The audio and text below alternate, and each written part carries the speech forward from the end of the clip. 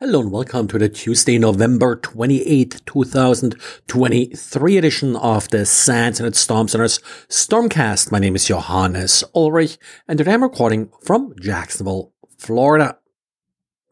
One issue I probably should have covered yesterday, but I sort of ran out of time, is 3 vulnerabilities in OwnCloud. OwnCloud is an open source file sharing system. It does have sort of a commercial component to it, and OwnCloud did on November 21st, so just last week, release an update that fixes 3 critical vulnerabilities, one of which we already see being exploited in our sensors. The one that's already exploited is also the one that's the most severe of the vulnerabilities. That's CVE 2023-49103.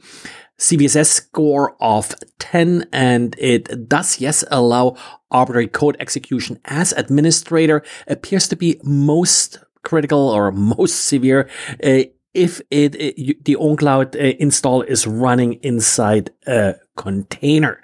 The problem here is that the Graph API library that is installed with OwnCloud does provide some test scripts that remained on the system, and one of them gets you access to PHP info.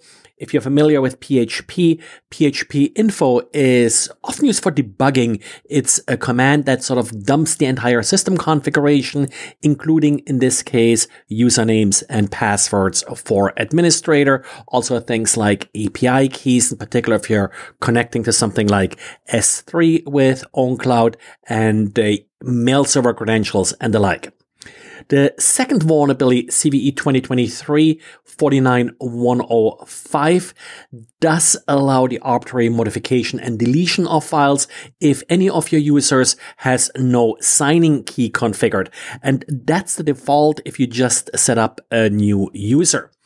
The last vulnerability, still with a CVSS score of 9, so still certainly critical, is a subdomain validation bypass in the OAuth 2 app.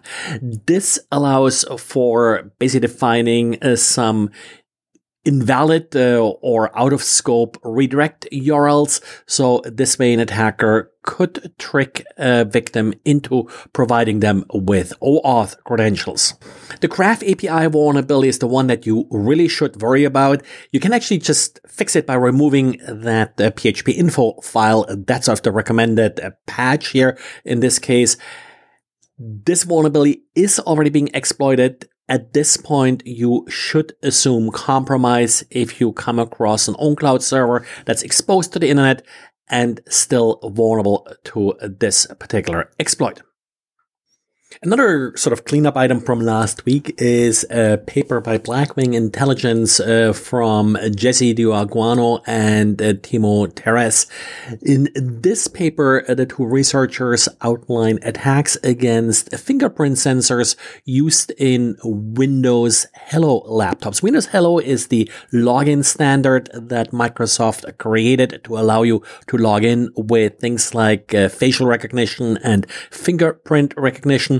They're focusing on what they're calling the top 3 sort of implementations of fingerprint sensors: Dell, Lenovo, and then Microsoft Surface Pro. Just a bit background here. The sensor actually does what's referred to match on chip, which means that the fingerprint sensor itself matches the fingerprint and then sends a signal to the host verifying that the user was authenticated. The problem here, of course, is how does the host know to trust the sensor? How do they prevent the sensor from being replaced? And there is an intricate certificate system set up that ensures the authenticity of the sensor. And these certificates and the communication is supposed to use the Secure Device Connection Protocol, or SDCP, that essentially verifies these certificates. The problem they first uncovered with Dell and Lenovo is that it is possible to actually replace a fingerprint in the sensor. Once you know the user ID of the user you're trying to replace, and that's something that can be determined, it's possible to disconnect the sensor from the system and then overwrite a fingerprint with an attacker's fingerprint, and that way log in. That again worked for Dell and Lenovo. The real sad part here was Microsoft's own Surface Pro. Unlike specified by Microsoft, it doesn't appear to use the Secure Device Connection Protocol, which means it's actually possible just to replace the fingerprint sensor with an arbitrary USB device that just advertises the right vendor IDs.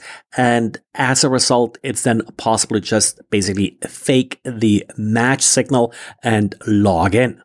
This particular work was actually requested by Microsoft, so that's not sort of a random researcher who just came up with it. And of course, the results were shared with Microsoft, so hopefully there is a fix on the way for these weaknesses in the implementation. The researchers also intend to extend their work to other operating systems like Android and Mac OS, iOS. So we'll see what they find there. I know that iOS for its Face ID and also for its fingerprint sensors in Mac OS uses sort of similar ideas as you have here in Windows Hello. So there's a possibility that there are also similar problems. Well, and this is it for today. Thanks again for listening, and talk to you again tomorrow. Bye.